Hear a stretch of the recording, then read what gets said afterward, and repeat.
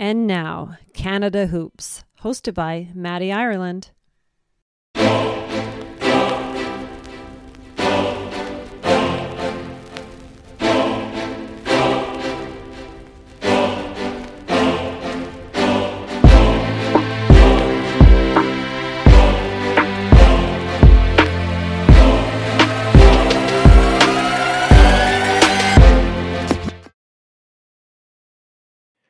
Ladies and gentlemen, welcome back to another episode of Canada Hoops.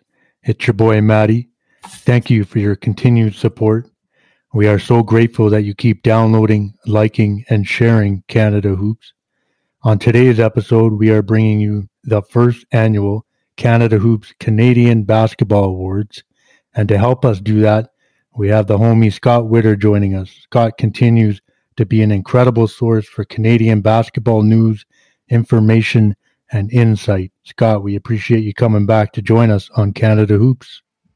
Maddie, thanks, man. This is a real honor, I gotta say. Thank you. Yeah, it's exciting, and I'm glad you're able to come back. You're the second guy to come back and join us on the podcast, so you're in the books for history there, man. I'll take it. I like to just always check in. You know that. How are things going for you and your family? Maddie, you might recall I'm in the Los Angeles area, so we kind of go from one extreme to the other, and it was pretty bad a couple months ago, but it's kind of gone the other direction, and we're at our kind of lowest COVID rate, so things have gotten back to normal. For me personally, kids sports are going again, and that seems to take up a chunk of my time, and the schools are back in, and everything's going pretty good at this point. Let's keep our fingers crossed and hope it keeps up. That's good to hear. Well, we got some Canada basketball news we'll cover on the tail end of the episode, and everyone's very excited about that. But we need to get some of these awards going that we put together on Canada Hoops. And our NBA awards we're handing out this evening, we put out on a poll for Twitter for fans to vote on as well. And the first award to hand out tonight is for the Canadian NBA MVP. Scott, who gets your vote as the NBA MVP out of Canada this year? All right. I love this one because it's, everyone sometimes has their own view of what MVP is, most outstanding player, most valuable player, whatever it is. I really think there's kind of three guys who stood out to me this year, and in Shea, Jamal, and RJ Barrett. But I'm taking this opportunity almost as a little bit of a mea culpa, because I was a little bit harsh on this young man. I think last year a little bit more on the skeptical side of things. I didn't like his rookie year too much. I just thought there was some issues in his game, and I was kind of concerned if that was going to get hammered out. And I doubted his pedigree. I doubted his work ethic. I doubted who he was, and I really shouldn't do that. So I'm ashamed that I ever doubted him. But RJ Barrett's my MVP of the season for a couple of reasons. I think Jamal and Shea are at a higher level, but I think RJ was the second most important player on a fourth seed team, and just the fantastic jump he made this year, really across the board. He really cleaned up what I saw in his rookie season and at Duke was a little bit of poor shot selection, inefficient player, kind of a limited player, having a little bit of trouble finishing at the rim, not a great outside shooter, and boy did he change that. He went from a 32% 3-point shooter to 40. I think he was just right over 40, and he finished the year. And that includes, not a good start to the season. I think he had a little bit of a hiccup there at the start. There was a great article out a couple weeks ago, kind of talking about what he did in the bubble with Drew Hanlen. They completely reworked his shot. And I think it got a little bit bumpy in the first month of the season, and then he just took off. And he finished the year on a tear, and he was shooting well into the 40% from three, playing fantastic defense. I just got to give it to RJ, and I thought it was just a fantastic season for him. So he is my MVP. Well, great choice. I love RJ so much. And, we got to remember the kid is 20 years old. Like he turns 21. Yeah. He turns 21 next month. And there's been a lot of hype and a lot of promise put on his shoulders at a young age. And you wonder how much, that bothers him. But he's been outstanding. I love your vote. My vote, I went with Shai Gilgeous-Alexander. And this was a tough vote for me. Obviously, Jamal stands out. And Jamal probably would have edged Shai for me had he finished the year. But, they both end up getting hurt. And at that time, they were really rolling. But I'm going with Shai for a couple reasons. Prior to getting shut down with the injury on March 23rd, SGA was averaging 23.7 points per game, 5 rebounds, and 6 assists. And then you could really see with him out of the lineup how much Oklahoma City just struggled. They were bad. Awful. So bad and so poor. And, and Jamal suffered the ACL injury on April 12th versus Golden State. And up to that point, he was averaging 21 points a game, 3 points per game less than Shai. And obviously, he and both both him and Shai are, crucial to Canada. But I just felt like SGA was on a level to really, push his team into the playoffs and do some really special things. So for me, Shai was my NBA MVP this year. Yeah, no doubt. I think it's neck and neck between him and Jamal, who in a vacuum are the Canada's best players right now. I think the vote was probably clear last year. It was Jamal, but Shai just took it to the next level this year and was just awesome. It's just awesome to have 2 young guys at this caliber level, both future All-Stars for sure. Absolutely. I don't know where Shai peaks out. He could be an All-NBA player. He's just fantastic. And to highlight the people's choice as voted on via Twitter, Jamal Murray is the people's NBA MVP with 48% of the votes. All right. We got our top 3 covered, I guess, so to speak. Nobody is wrong. Exactly. Yeah. Our second Canadian basketball award to hand out, and we also put this out for poll on Twitter, is for the NBA Defensive Player of the Year out of Canada. Scott, who's your vote? And who gets the award for you here as the best defender from the Great White North? Defensive players. This to me, this comes down to 2 players. And I think they're the obvious candidates, right? But I want to point out that the defensive stars coming out of Canada go deep. Right. Kem Birch does his thing, and Chris Boucher was fantastic. I have a blast kind of watching highlights of him closing out on 3-pointers, and they're like, "What the heck just happened?" Right. He's been fantastic. RJ was fantastic this year, but it really comes down to Lou Dort and Dillon Brooks. To me, I think Lou Dort got a lot of the hype, and maybe this is recency bias, but I'm going with Dillon Brooks, and he gets the edge for me. And there's a couple reasons there. I think this year it was very clear that the Grizzlies saw him as their best defender, and night after night after night, Brooks was marked up on the opposing team's best wing or guard player. And you might not have seen it in the stats, but coaches know who their best defensive player is. Right. And so we got that vote of confidence. And then you saw there would be night after night where he was just being Damian Lillard's grill and shut him down, or obviously the last couple playoff games with shutting down DeMar DeRozan and Steph Curry. He's one of those players that gets under everyone's skin. He's got the swagger. Opposing players and fans hate him, right, which I love when he's our guy, right? When Right. he's your guy, you love having those players, right? I saw a tweet today and I just laughed. It was something along the lines of Dillon Brooks is the evil Danny Green. Yes. I totally love that, and I get that. But yes, I'm going with Dillon Brooks. Well, this is where I have to agree with you.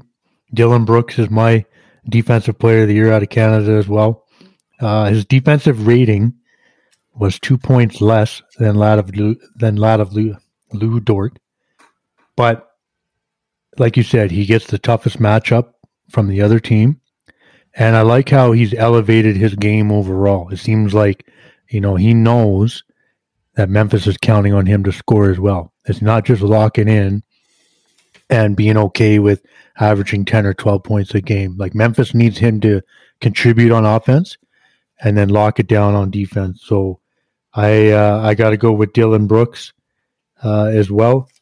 The people's choice for the Canadian NBA Defensive Player of the Year, Luguentz Dort, with 51% of the votes. No surprise there. And I think he's got to get his props of just how awesome he was. A lot of what I said about Brooks goes to Lou Dort. He's consistently marking the best wing guard player on the opposing team night after night after night.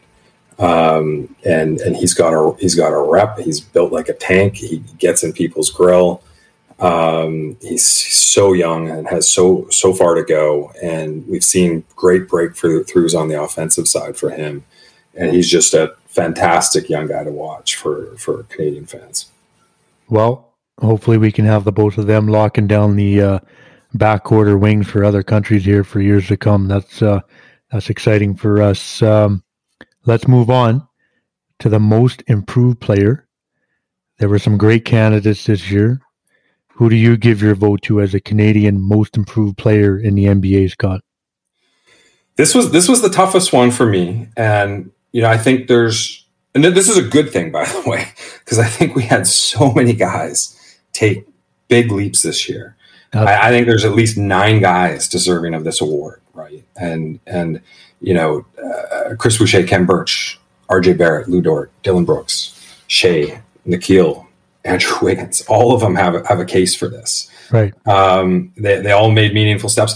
A lot of these guys, though, I think we saw it. I think we saw it coming last year.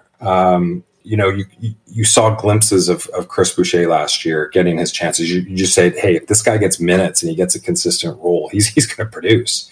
And he did.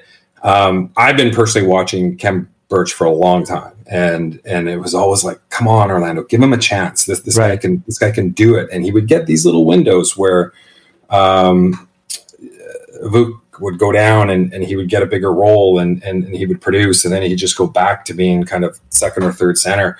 So you would see it from some of these guys. So my pick for this one, again, I think Andrew Wiggins, new scenery. You were hoping this was going to happen. You can see it happening. You can see the development with Dort. You can see Dylan Brooks. Like, man, if this guy gets his efficiency under control, he's going to be an amazing player. Right. To me, my choice here is the guy I did not see it coming. I had this guy not really pegged, borderline NBA player. I don't know if this guy is going to be off in Europe or what. G League 2-way player for the Raptors last year, didn't do a whole lot with the Raptors. Obviously, people know who I'm talking about, but it's Oshae Brissett, right? And I think with Oshae, it was there. We've seen him at Syracuse. He's just a bouncy, athletic player. He had a kind of a bad touch around the rim, and he was not a good outside shooter. We're talking a 25% 3-point shooter in his time with the Raptors last year in the G League. You're kind of like, how does this guy fit in? And but another one of those stories. We talked about RJ just putting his head down and working on his shooting last year. Oshae, by all accounts, worked his butt off, and he turned into a really good player. He was good in the G League this year. He put up good stats in the G League. He shot well. He brought his 3-point shooting up tremendously. I think he almost about 10 percentage point improvement between the years. So he's one of the better players in the bubble. And he got his chance. Indiana suffering some injuries and needed some help. He got his 10-day contract and he just rolled with it. And he was great. He was a really good player for the Pacers. He only played about 21 games. So I know if anyone's going to argue about this, they're going to say, hey, small sample size, but 21 games at the NBA level is pretty good. He started 16. He shot 42% from three with the Pacers. That's probably that probably comes down a little bit over time. That was amazing, but it's clear he's not a 25% 3-point shooter anymore. The month of May, 10 games in May, he put up 12.6 rebounds on over 40% 3-point shooting. And I was just amazed. I'm like, all right, we got another one. This is amazing, because I did not bank on him whatsoever. Thus, I'm putting him as my most improved player. I like your choice. And one thing I'll just say about O'Shea, that improvement and that turnaround, much like you alluded to, was very fast. I mean, it was like we all knew who this kid was and maybe lacking some opportunity. And then all of a sudden, he seized it in 21 games, got himself a 3-year deal. Big improvement by O'Shea. Props to him. My vote, I went with RJ on this one. Yeah. RJ was so much better in his second year. Yeah. And, he had improved his average up to 17.6 points per game, playing 5 minutes more a game this season under Tom Thibodeau. Field goal percentage up to 44% from 40 last year. And much like you alluded to in your MVP vote, he has become a key piece for this revitalized New York Knicks team. He's going to be counted on for the next 12 years. He's still so young. I was so happy to see the improvement. He looks confident, and, big props to RJ. And he was also the people's choice for the most improved player with 55% of the votes. Yeah. He would be for me. I slipped him in there as MVP. He was just fantastic. And man, like, you can't underestimate the work ethic and having that kind of mindset. And so you kind of wonder, what's the ceiling for him, right? Where does he get to? If you take that much of a jump in a sophomore season, there's a lot more he can do, right? And he's a guy who's just going to kind of be very disciplined and break it down every year. This is what I'm working on, and this is what I'm working on. This is what I'm working on, and he's just going to keep taking step by step by step. Absolutely. And now we have sort of the fun award for something off the court. We're going to hand out the award for the best dressed Canadian hooper. Scott, as the youngsters say, who's got the best drip? Who's got the best drip? Yeah, it's I don't know, man. I think I'm going to go with the non-obvious choice here, and I might just be on a high with this guy. I think I mentioned the other day he used to frustrate me to no end, and now I've learned to let all that go by. And Dillon Brooks could do no wrong in my books right now. Right, and he had this run. The drip on him is a little limited to this run-on sunglasses that he had been going on for the bulk of the season. And it just kind of built and built and built. And Maddie, I don't know about you, man, but I'm not the guy who can pull off sunglasses inside, right? There's only certain dudes who can pull off sunglasses inside and still look cool. Dillon Brooks is that guy. And I love his response. One of the Grizzlies reporters, and said, "Hey, what's going on with the sunglasses? Why are you wearing them in the pressers?" And his response, deadpan, was, quote, "Hey, man, I'm just trying to give our team the best chance of winning." I love it. Incredible. Great stuff. Well, my vote, I went with the vet. I went with Corey Joseph. I like Corey's style. He's got a clean look. He's kind of refined and always crisp. He looks dialed in all the time. So I'll go with Corey Joseph for the best dressed, and the people's choice, they went with SGA with 62% of the votes. No doubt. That I'm surprised that's not 90%. That's he's got it. But I think you and I are contrarians in a sense. We figured that he'd be winning the people's choice. Well, yeah, and he works hard at it though. Hey, he works hard at it. I think he's got a Levi's sponsorship. Probably. I think he does, man. So he's on his way to doing big things in the fashion world. We'll just hand out a kind of another fun one and get some thoughts and opinions. But this is the award for, hey, whatever happened to him? Who do you got winning that award? This is a fun one too, because I get kind of poked at every once in a while on Twitter of like, hey, what happened to that guy? Where is he? And Right. it's, and this year, there's a lot of different names. Trey Lyles is a good candidate because he just disappeared in San Antonio after having not a bad year last year. Right. But to me, Maddie, I got inspiration with this one, right? When I was thinking about this one, I didn't know who to decide on. And I happened to be making some late night tacos, which is, California thing to do, right? I don't know. Back in the Canada days, it was late night sandwiches. I was going to make some late night tacos here, and I was rifling through the fridge, looking for my favorite hot sauce, which is Cholula, if anyone is concerned about that. Okay. But we're out. And I don't know about you. I got about a half dozen half-used hot sauce bottles in my fridge that I don't like.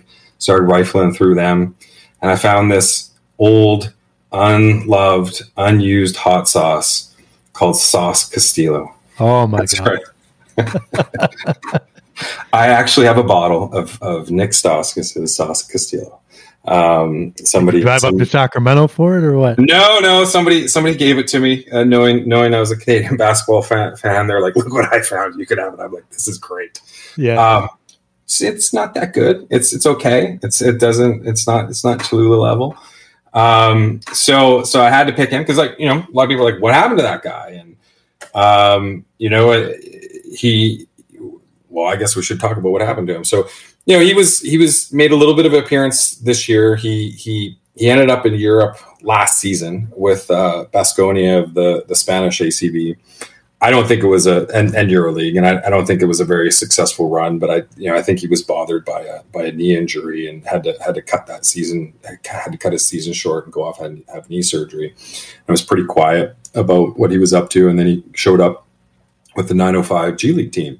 And he was actually pretty good. He had kind of a rough, first few games, and I think that's not a surprise because you got to shake off some of the rust here. But then it started kind of clicking for him, and he was actually one of the better players in the G League and finished really strong. Right. Kind of got his shot back and was shooting at the tail end of it, near 40% from three on pretty high volume. I think he was shooting about over 9 3-pointers a game and hitting on well over 3 of them. And he didn't get the call up. So I was, maybe he's just a little too veteran at this point and didn't fit the needs that people were looking for out there. I was a little surprised because I thought every team could use, good distance shooting, but that's where Nick was. And it's a little disappointing he didn't get the call up, but he's still out there. Maybe we'll see him again next season. Do you think he's going to be a guy coming up on this fall and this season where he just says, okay, I'm going to go to Europe, make my run, make some money, and just see where it goes? Like, is he at that point where he's just got to go settle in over there, so to speak? I don't know. I don't know enough about him because I think you have to have a certain attitude for that, right? And I don't know if we've seen him kind of hanging around TSN or Sportsnet trying to get into the broadcasting thing and stuff like that. So maybe he's kind of looking at that. But, he could. He didn't have a great season in the ACB, but like I said, that might have been the knee injury. But that opportunity is there. Sometimes with these guys, the best ability is availability, right? So you constantly see G League guys get kind of pulled up and get their opportunity, and then they hit, like we saw with O'Shea. So I don't know what direction he goes. I think he would be great if he dedicated himself to a European career, but he could just as easily kind of find his way back into the NBA. Right. Well, I didn't do a lot of homework on this, but the guy I picked, I went with him because, he's had ups and downs. It's been well documented, number 1 overall pick. Of course, I'm talking about Anthony Bennett. And I'm going with Anthony because all of a sudden he shows up playing for Canada in February at the FIBA AmeriCup qualifier. And I think you and I talked about this. He looked good. Yeah. He looked really good physically. Like he looked really in shape. Yep. He was giving them a bit of a veteran presence in a sense, made key plays. And clearly he's a guy that still fits in the system with the program. And that's, essentially what we all kind of love to talk about with Canada basketball. And so, I'm just saying Anthony Bennett's my pick, and I hope something can kind of pan out for him and can kind of get some consistency somewhere. But if he wants to keep showing up and repping Canada, then I got lots of love for him. But Anthony, we love you, man. I so badly want that redemption story. It's like I said, I write him off sometimes too, and I'm like, what happened? I never thought he would show up to Team Canada, and he looked ripped. He looked great. He looked that way in the G League when he was playing for the Agua Caliente Clippers, and he was fantastic in the G League. And I think that went under the radar for a lot of people. And he was ready to make it back into the NBA and had his camp tryout with the Rockets, and he would have fit right into the Rockets system, and he blew out his knee. Right. And I thought he was going to make that Rockets team. So hopefully he gets another chance. I would. He's still relatively young and still has a career ahead of him. But I want to see that guy playing professionally and getting paid for it because he's good enough. Absolutely. Well, as we all know, and definitely as Scott knows, we have some great hoopers overseas in Europe. So we got awards to hand out to those guys. Scott, with your knowledge on the leagues and players over there, I thought you could give us your award winners here. Let us know who gets your vote for our guys overseas, and we'll start with the MVP. This one's not hard. I think I talk about him ad nauseum, but it's kind of funny. I think he gets the most. If I ever tweet, I think he gets the most interaction. Likes, replies, whatever. Right. But Kevin Pangos is the guy. I firmly believe he's the best Canadian player outside the NBA. Right. If you look at his history, probably I think it was 5 years ago now, he had these 2 breakout seasons with Žalgiris in Lithuania, kind of a smaller budget club that he took to the semifinals of the EuroLeague. And that was amazing in itself. I think he was second team all EuroLeague that year. Signed a big money contract with Barcelona, and it kind of went into the tank. He had 2 rough years. He was dealing with a long-term foot injury. I think he had plantar fasciitis as well, or it was some version of turf toe or something. I can't really remember. But he also, I think, was in a system and a coach that didn't quite fit him. And he kind of went right back down and just didn't have great years. And you're kind of, what happens to him next? And he signed on with Zenit St. Petersburg, which is obviously a Russian club in the Russian VTB, but also in the EuroLeague. Right. I think they were dead last in the EuroLeague last year, and they signed on Pangos, and he was right back at it. He was healthy. He was fantastic. He took a hold of that team. He piloted it all the way into the playoffs. They matched up against his old club Barcelona, which is stacked, and they came, within 1 game of knocking out Barcelona in the quarterfinals. He led the EuroLeague in assists. He led the league in 3-pointers, shooting I think 42% from 3 on the league. He just piloted that team into a lot of success. And he was just actually a couple of days ago named first team all EuroLeague, and that's a huge honor. Yeah. Those are by almost definition 5 of the best players in the world outside the NBA, and the NBA pulls from the EuroLeague quite consistently, right? I think there's 4 or 5 guys pulled mid-season, a lot of them point guards too. So a lot of people ask me if he's going to end up in the NBA. I don't know. He has one of those personalities where he might just stay in Europe. I think he might actually make more money in Europe. He's going to be a free agent this summer. He's in for a big, contract bump. Zenit's going to chase him really hard and try to re-sign him. A lot of other EuroLeague clubs are going to line up to try to sign him. It'd be really cool to see that guy in the NBA. He's good enough, especially offensively. I think there's still some criticism. Can he defend at the NBA level? I don't know. He was pretty good in the EuroLeague this year. I'd love to see him get a shot in the NBA, but I could just as easily see him having a great career in Europe. Well, I just want to follow up on Kevin. I think he's going to be crucial for Canada this season, and I'm really happy for him with respect to the season he's had.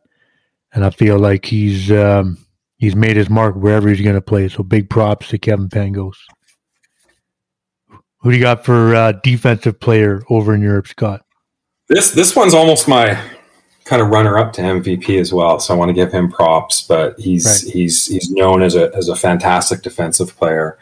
And I hope people are as familiar with him as they should be, because I do think he's probably our number 2 best player kind of in Europe. And this is Dechampierre. And the cool thing about him is, like, he didn't go over to Europe with much fanfare. He started in the BBL, which is kind of a secondary league, but he was fantastic in the BBL and moved over to the Italian league and had some great years with Dinamo Sassari in the Italian league, took them to some of their best finishes. And then this past year, Fenerbahce out of Turkey signed him for the EuroLeague. And I was like, whoa, is he EuroLeague talent? And I'm like, I wasn't quite sure. And I was like, I hope, not too many Canadians have succeeded at the EuroLeague, right? I can count on a couple fingers of guys who I'd say were big successes in the EuroLeague.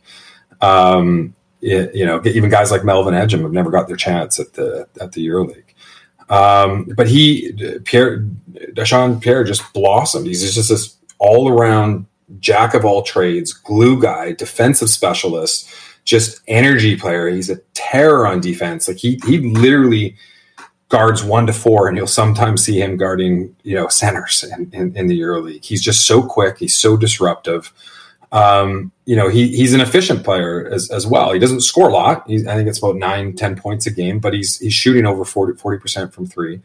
But he quickly became a fan favorite of kind of the fickle Turkish fans, and it was all for his defense. He was just one of the hardest working guys out there. Like I said, extremely disruptive and a great glue guy. And Fenerbahce started the season horribly, and they were way out of the playoffs. And as soon as Pierre got inserted into like a bigger role, and into a starting role, they just went on this 11-game winning streak tear and pushed right into the playoffs. And I think it was a fantastic turnaround for that club. And so he is my defensive player of the year out of Europe. Awesome. Love it. Great stuff. Great information. Who is your most improved player in Europe this year? Okay. This one's a fun one because it's I don't think it's maybe people aren't as familiar with him. He's definitely been on the Canadian national team with some of our qualifying windows. Right. I had my runner up here. I just want to mention was Castus Robertson, who just has turned into this elite 3-point gunner in the Spanish ACB. But to me, Trey Bell-Haynes is my most improved player, and I want to tell you why. Because he joined. He's in the BBL, the German BBL, right. And he's with a club called the Krelsheim Merlins, and not a great club. A club that's kind of gone up and down through the second division. Been relegated. Back up to the first division, and he also had his first season in the BBL 2 years ago wasn't that much of a success. He wasn't, he ended up getting pushed out of the BBL and had to go over to the Finnish league, and the Finnish league's a big step down from the BBL. But when he showed up with Krelsheim Merlins, he just took off. He's a totally different player, and he was one of the best players in the BBL this year. He was in the running for MVP. He led the league in assists by a massive margin. I think he ended up with about 244 assists, where the next closest was about 175. He was fourth in the league in scoring. He put up about 17 points, 4 rebounds, 7.2 assists. Fourth in the league in scoring, where I think the best scorers in the BBL are about 20 points per game. Right. He took the Merlins to fourth in the BBL standings, which was they've never finished no better than 10th. He just dropped like a 31 point game in the quarterfinals against Bayern Munich. They should get killed. They should get swept by Bayern Munich. So he helped them. I think. Take at least one game off of them, and we'll see how that series go. But this is a huge leap forward for Trey and his club, and it's awesome to see. He's going to move up. European basketball is a pyramid, and there's leagues and clubs and whatnot at all different levels. He's probably going to move up to a better domestic league, maybe Spain, Turkey, Russia, who I think are the best domestic leagues. He might stay in the BBL, but it'll be with a lot better club.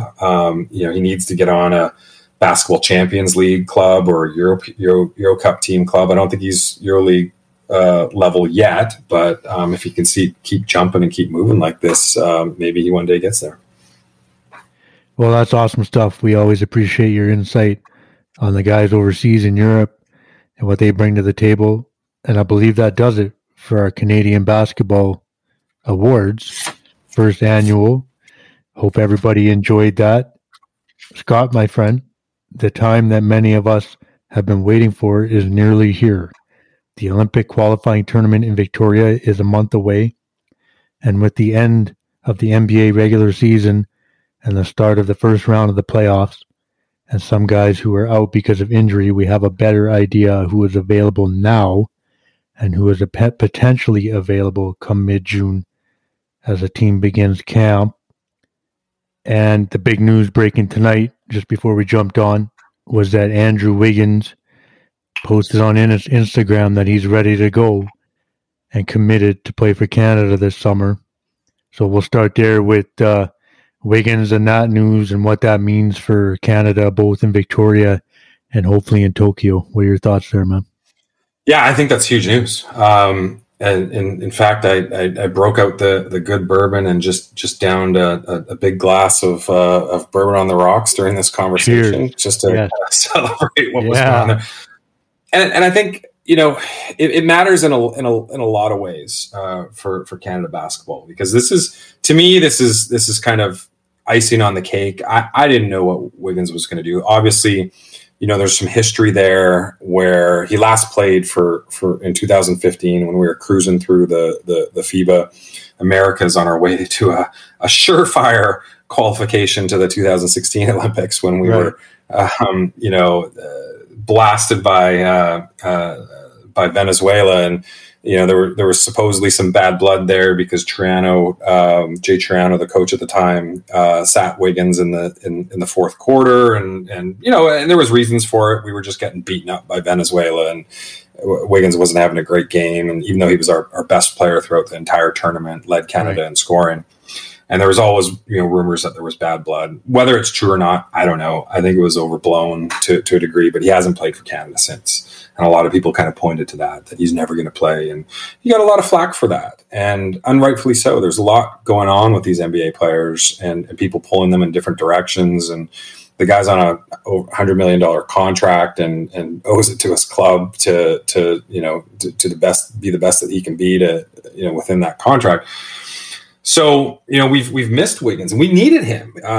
We've been weak at that kind of small forward shooting guard position for a long time. And to have him back, I also think I'm a big believer in a snowball effect, right? You start getting guys committing early, and other guys are going to see that and follow. And I think we were victim to a reverse snowball in the 2019 World Cup because guys kept dropping and other guys started looking around going, if he's not playing, I'm not playing. And if he's not playing, I got an excuse not to play. And hopefully we get the opposite here where it's like, Wiggy's playing and Ken Birch is playing, Lou Dort's playing. Well, I better get on board. Hey, it's going to be a great team and I don't want to miss out.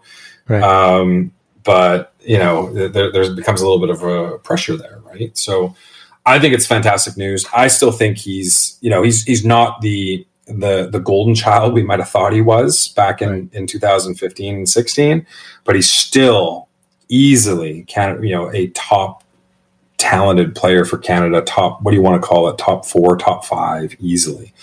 He brings something that I don't think a lot of the other guys can. He's just a superior athlete, and he can do so many things. His kind of one-on-one skills and shot creation. I think he's going to be great in a FIBA setting, and I'm really happy that he's going to be there. Yeah, I am too. And I think if you had everybody available and ready to go, Jamal, Shea, forget the injuries right now. Wiggins is in. Wiggins starts. He's in your top 5. he's hitting the floor with your starters.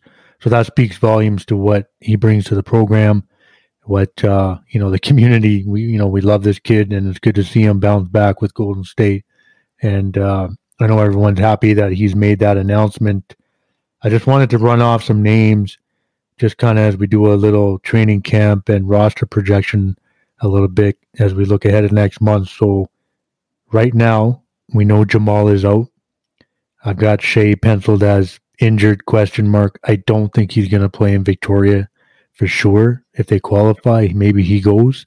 I think the Thunder, are apprehensive about him playing.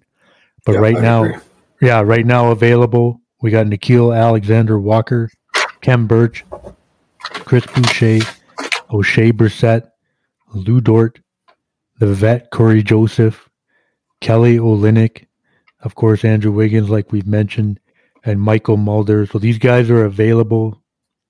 Contract possibilities aside, if everybody was able to play, these are the guys that we're looking at right now going into camp because they're not still playing in the first round of the NBA. If we had to go with, say, that group, Scott, what do you think? Oh, I think we'd be awesome with that group. Right. I think there's still a lot of question marks amongst those guys. I think we've seen kind of, Lou Dort and Khem Birch go on record saying they're playing. Right. So hopefully that holds true. Brandon Clark kind of came out and said that he wants to play as well, but he's tied up in the playoffs, so who knows? As an interjection here, I think certainly the guys who go out in the first round are going to be available. Second round, I don't know. Second round might be going. It's certainly going to be going on after camp starts. So do you bring a guy in? Remember, we're only going to have less than 2 weeks from camp, which is supposed to start the 15th, to games in Victoria, which is supposed to be the 29th of June. Right. So you really want to be careful about guys you're going to bring in late to camp. Maybe you do that for an RJ Barrett or a Dylan Brooks, but I don't know after that. There's still a lot of questions with the guys who are free agents or have non-guaranteed contracts, right? I think the biggest question mark there is Kelly Olynyk. Yeah. He came out a couple of weeks ago and said he really wants to play, but he's a free agent and he doesn't know what that's going to mean. And he's going to look into insurance and he would not commit. But that guy wants to play. I know he does. So, and I still look at him as, our most important big. And I think he's an important guy to get. Corey Joseph has a team option. He has a partial guarantee next year, I think at about $2.4 million, but he has a $12 million contract that's at the team option level. Don't know if he's going to play, but he's kind of a Captain Canada. He's always there. So I feel good about him. Chris Boucher is technically a team option guy as well. But I think it's very clear he'll probably get, that option will get picked up. And he said he wants to play. So I feel good about that. Brissett and Mulder, they both don't have guarantees. So there's some question. There's still a lot of question marks on those guys. But of the guys in the playoffs, I feel good if Brooks and Barrett can and are healthy, they'll be there. Tristan Thompson, I have no idea at this point in his career. Dwight Powell is a big question mark just because of the injury he was coming off. Does he want to keep pushing it on a Titan season and keep going in the summer? I don't think so. I don't think we'll see Dwight Powell.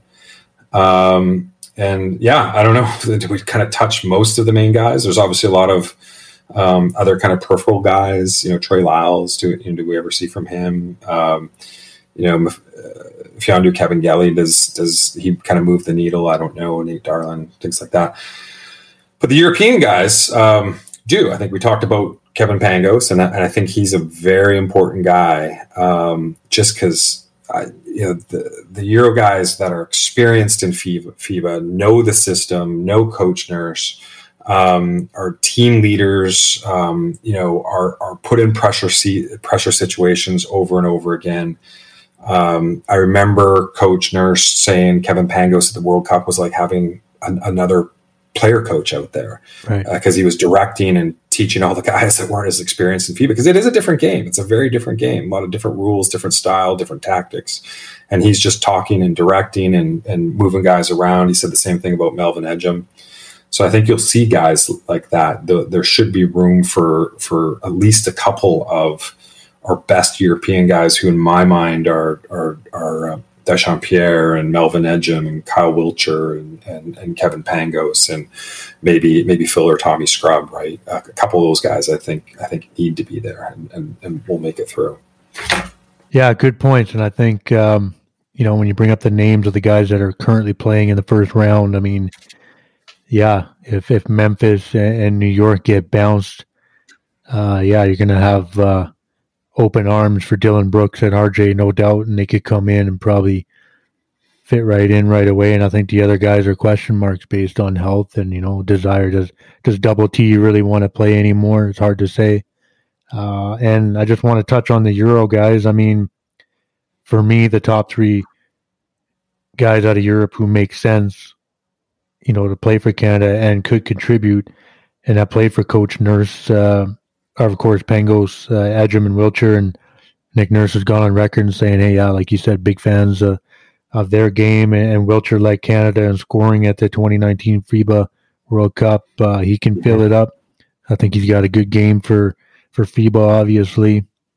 I know Nick Nurse appreciates what those guys bring to a Canada roster. I think, some fringe NBA guys, so to speak, like a Michael Mulder that's available right now. Yeah, maybe he doesn't make the squad over some of those Euro guys, So this is a great time. We're a month away. We got a better picture of who's available, at least to start camp. We've kind of been waiting for this moment, and now we know Wiggins is good to go and he wants to play and is committed. So it's getting closer and closer, and I'm excited, man. I'm really, really fired up, and I'm looking forward to see who goes to camp and who kind of makes that roster to play in Victoria and hopefully beyond in Tokyo. Yeah, I think we've got two great wings and a center to start in Dort, Birch, and Wiggins, and I think every day or at least every week we're going to see some news of certain guys. So it's all been good news so far. Nobody's come out and said they're definitely not playing, right? I think the only no is Jamal Murray with his injury. And yeah, there's going to be some more no's out there. There's going to be guys who just can't do it, can't make it happen. And it's hard, and I get that. But it's a nice start, and let's see some more in the next week or two. Absolutely. Well, that was a lot of fun rolling out the first annual Canada Hoops Canadian Basketball Awards. Truly appreciate you coming on, Scott. Thanks for joining us, man. Maddie, it's a pleasure. I love what you're doing here, and anytime I can help, I'm there for you, man. Well, I appreciate that. I love getting your feedback on Twitter, and appreciate the support as always. And that's a wrap on another episode of Canada Hoops. I want to thank Scott Witter for pulling up. Thank you for continuing to download, like, and share Canada Hoops. Keep spreading love for Canada basketball from coast to coast to coast. Until next time, I'm your boy, Matty. Thank you for listening to Canada Hoops.